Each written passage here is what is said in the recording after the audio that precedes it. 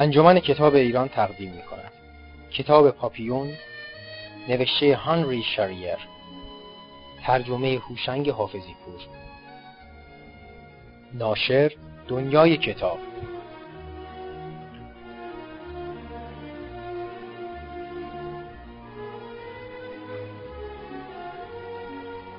درباره کتابی که می‌خوانید.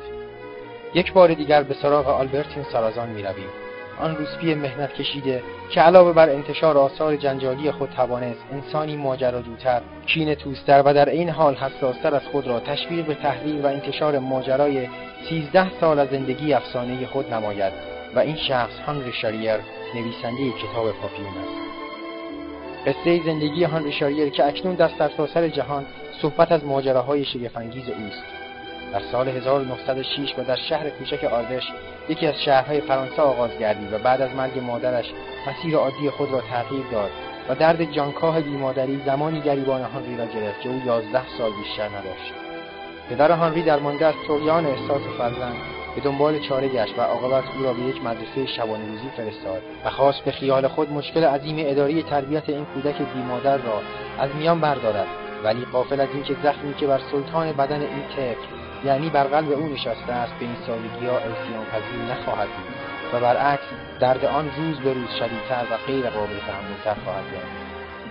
عقده‌های روحی هانری خردسال با دیدن مادران همشاگردی‌هایش سر باز کرد و او را با روحیه‌ای کینه‌توز وادار به آزار دوستان برتر از خود نمود و سرانجام در نتیجه یک نزاع سخت از مدرسه اخراج گردید. درست مثل آلبرتین، هانری بعد از مدتی وارد خدمت نیروی دریایی شد و آنجا نیز به علت بی‌انضباطی‌های مکرر که صرفاً از روح بی‌آرام و نافرمان او سرچشمه می‌گرفت به 5 سال زندان در جزیره کرس محکوم گردید. هانری ماجراجو از زندان گریخت و چندی بعد به اتفاق چند تن از یاران دوره نظام یک باند دزدی تشکیل داد و شروع به دستبردهای کلان و سرقت بانک‌ها نمود و از همان ایام به خاطر پروانه‌ای که بر سینه‌اش خالکوبی شده بود در میان دوستان به پاپیون معروف گردید. پاپیون مدتی به این جنگ و گریز با سرنوشت نامتعادل خود ادامه داد تا اینکه روزی در حادثه قتل یکی از گردانندگان محله فحشا او را به اتهام قتل دستگیر و سپس در نتیجه یک سری شهادت‌های دروغین محکوم به حبس ابد کردند و بالاخره در سال 1931 او را به زندان محکومین به اعمال شاقه گویان فرانسه در آمریکای جنوبی فرستادند. هانری محکوم و در عین حال بیگناه که میدید هم نوعان او در جلد یک دادستان زورگو و چند شاهد بی‌وجدان او را به جاده تباهی سوق دادند، در صدد اعتراض برآمد. ولی کو گوش شنوای یک انسان واقعی که با این فریادهای جانگداز یک محکوم ناامید واقعی ارج نهد. هانری بی ایمان که به قول خود حتی او را غسل تعمید نداده بودند، از دست ظلم و ستم انسانها به خدای خود پناه برد و این بار ناله‌های خود را به گوش خالق یکتا رسانید و او را به عنوان یک گواه عادل برای نشان دادن بی‌عدالتی‌های بشر به شهادت طلبید. مدتی نگذشت که اعتراض شاریر بیگناه رنگ دیگری به خود گرفت و در قلب دردمند او کینه‌ای عظیم نسبت به دستگاه عدالت فرانسه و مترسک‌های آن که وی را برای همیشه از نعمت آزادی محکوم کرده بودند لانه کرد،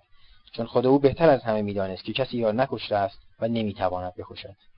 در اینجا بود که پاپیون به تمام کائنات ناسزا گفت و به همه چیز و همه کس دشنام داد، اما با وجود این هنوز قسمت‌هایی دست نخورده و دور از کینه و بغض در زوایای روح این مرد عاصی باقی مانده بود و همین احساسات پاک وی بود که این مرد به قول خود کافر را در مقابل شنیدن اسم خدا وادار به گریستن می‌کرد. حالا دیگر او امید خود را از هم نوعان شیطان صفت خود بریده و فقط متوسل به خدای با قدرت خود شده بود. او می‌گوید من چندین بار خدا را با چشمان خود دیدم، در میان امواج خروشان دریا، در میان بادی که وحشیانه زوزه می‌کشید، در میان طوفان‌ها و گردبادهای وحشتناک و بالاخره در میان ستارگانی که صفحه آسمان را تسخیر کرده بودند. بله، خدا حتی در گوشه سیاه‌چال‌های تنگ و تاریک هم لحظه‌ای مرا ترک نمی‌گفت و من پیوسته او را در کنار خود احساس می‌کردم. هانری طغیان کرد. هانری چندین بار از سیاه‌چال‌ها و زندان‌های مخوف که ناروا آزادی را از او سلب کرده بودند گریخت، ولی هر بار دستگیر شد و مجدداً به کنج یک سیاه‌چال دیگر رفت و این فرارهای پی در پی و تلاش‌های فراوان او بود که موفقیت‌ها و شکست‌ها را به هم آمیخت و ماجرای زندگی افسانه‌ای 13 سال از عمر او را به وجود آورد تا اینکه عاقبت توانست از جاده تباهی خارج شود و دنباله مسیر زندگی عادی سابق خود را در پیش بگیرد. چون او واقعا به این جاده تعلق نداشت. آنگاه این فراری گمنام که پس از یک سلسله حوادث مافوق تصور انسانی عاقبت توانسته بود آزادی از دسته خود را بازیابد، تابعیت ونزوئلا را پذیرفت و در پایتخت آن یعنی شهر کاراکاس به زندگی پرداخت، چون او می‌دانست که به محض قدم گذاشتن به خاک فرانسه، کشوری که او را چنین ناروا از خود رانده است، مجددا دستگیر و زندانی خواهد شد.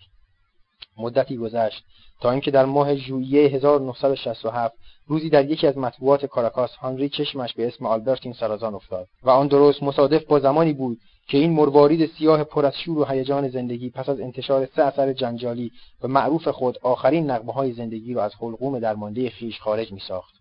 شاریر چند روز بعد به یکی از کتابفروشی‌ها مراجعه و قوزک پا را خریداری کرد و ناگهان بر روی آن چشمش به رقم 123,000 افتاد. او بعد از مطالعه آن کتاب بود که گفت کتاب خوبی است، ولی اگر این دختر با پای شکسته خود 123,000 نسخه از کتاب خود را فروخته باشد، پس من که مدت 30 سال تمام مواجه با ماجرای عجیبی بودم، قادر خواهم بود 3 برابر این رقم از کتاب داستان زندگی خود را به فروش برسانم. و درست 3 روز بعد از خواندن کتاب قوزک پا، داستان شگفت‌انگیز زندگی خود را بر روی کاغذ آورد.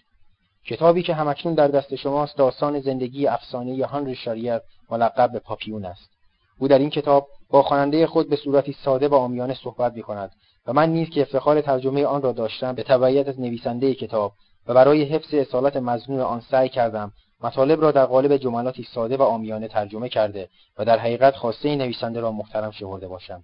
ضمناً اگر خوانندگان محترم در حین مطالعه این کتاب با کلماتی برخورد می‌کنند که بی‌پرده و شاید بدون در نظر گرفتن عفت کلام به کار برده شده است، مترجم را معذور بفرمایند و تقاضا دارم توجه داشته باشند که این روش صرفاً به خاطر نزدیکی به افکار نویسنده که او نیز به نوبه خود رک و بی‌پرده با شما سخن گفته است انتخاب گردیده است. 2 اسفند ماه 1348 هوشنگ حافظی پور.